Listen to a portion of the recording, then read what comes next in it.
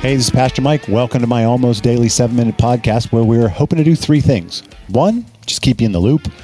2, try to be helpful in practical, simple ways. And 3, just keep talking about the ways God is renovating His church. We call it Rechurch.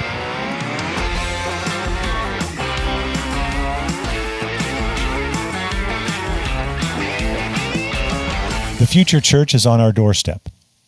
It's right around the corner. And that's exciting. Prior to the pandemic, the future church was about 10 years away. But we didn't have the courage or the will to make the kinds of changes that we needed to make. The kinds of changes that give the church a future as a healthy church. That is, a church that is built to care for one another well, to equip one another well, to mobilize ourselves and reach those that are still far from God. But the pandemic has accelerated the process, and that's a good thing. We targeted September as a somewhat arbitrary relaunch date back in the early summer, spring time frame. And it's a good thing because the pandemic lasted a lot longer than we thought. And as the pandemic winds down, we aren't quite done listening and learning yet, but we've got some clear definition on how we're going to at least attempt to move forward. Got some plans for June. We've got some plans for September. They're obviously contingent on some things that are outside of our control, but we're moving in those directions. I'll get back to that in just a minute, maybe the end of this podcast or the next. I wanted to recap the last one. We live in a new world. The pandemic has created a new structure for life, if you will. And people aren't going to go back. The home is now the hub for fitness and school and work and shopping and entertainment and, to a large degree, church. The church will continue to experience the downward trend, even accelerated, for decreasing Sunday morning attendance. That's just the way it is. So we'll have fewer numbers and fewer resources as we transition. Slowing expansion, for sure. The post-church non-Christian population is climbing fast. People have left the church. They don't do church anymore. They don't even believe in the practices of Christianity as they have formally understood it.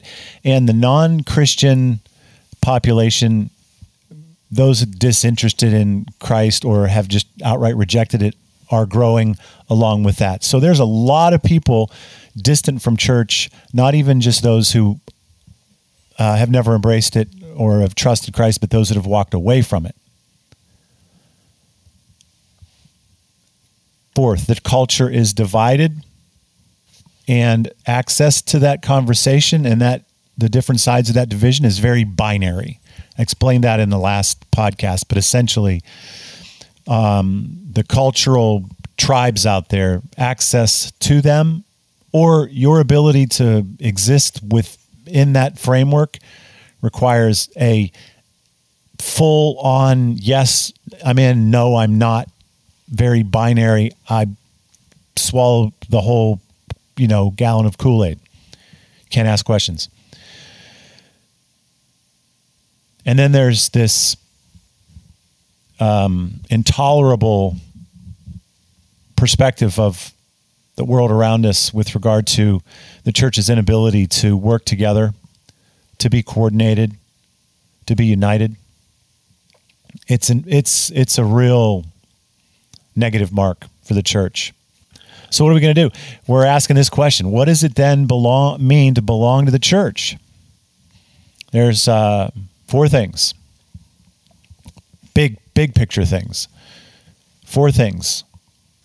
This is what it means to belong to church. First, imagine what you thought or you currently think it means to belong to a church. Maybe you ought to pause this thing and write down the 3 or 4 things that you think this is what it means to be part of the church. Here are a couple to consider. Number 1, at its core, it's an identity. Being a part of the church is being part of the Christian community, the new community that Jesus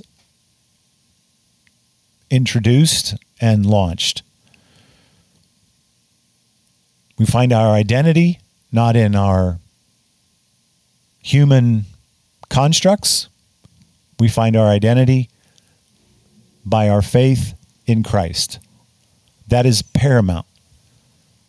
We don't find our identity in our human constructs and pursuits. Oh, but we do. But that's the point. We shouldn't. Secondly, we are learners, uninterrupted learners of Christ. Third, we're on mission. As Christians, we are by definition sent.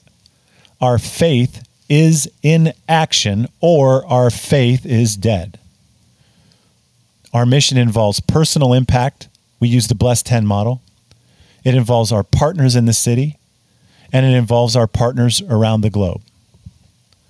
And fourth, we are a gathering community. We do gather together. What's that going to look like? Hey, I'm out of time. Next podcast. See ya. Come on, church. Let's go.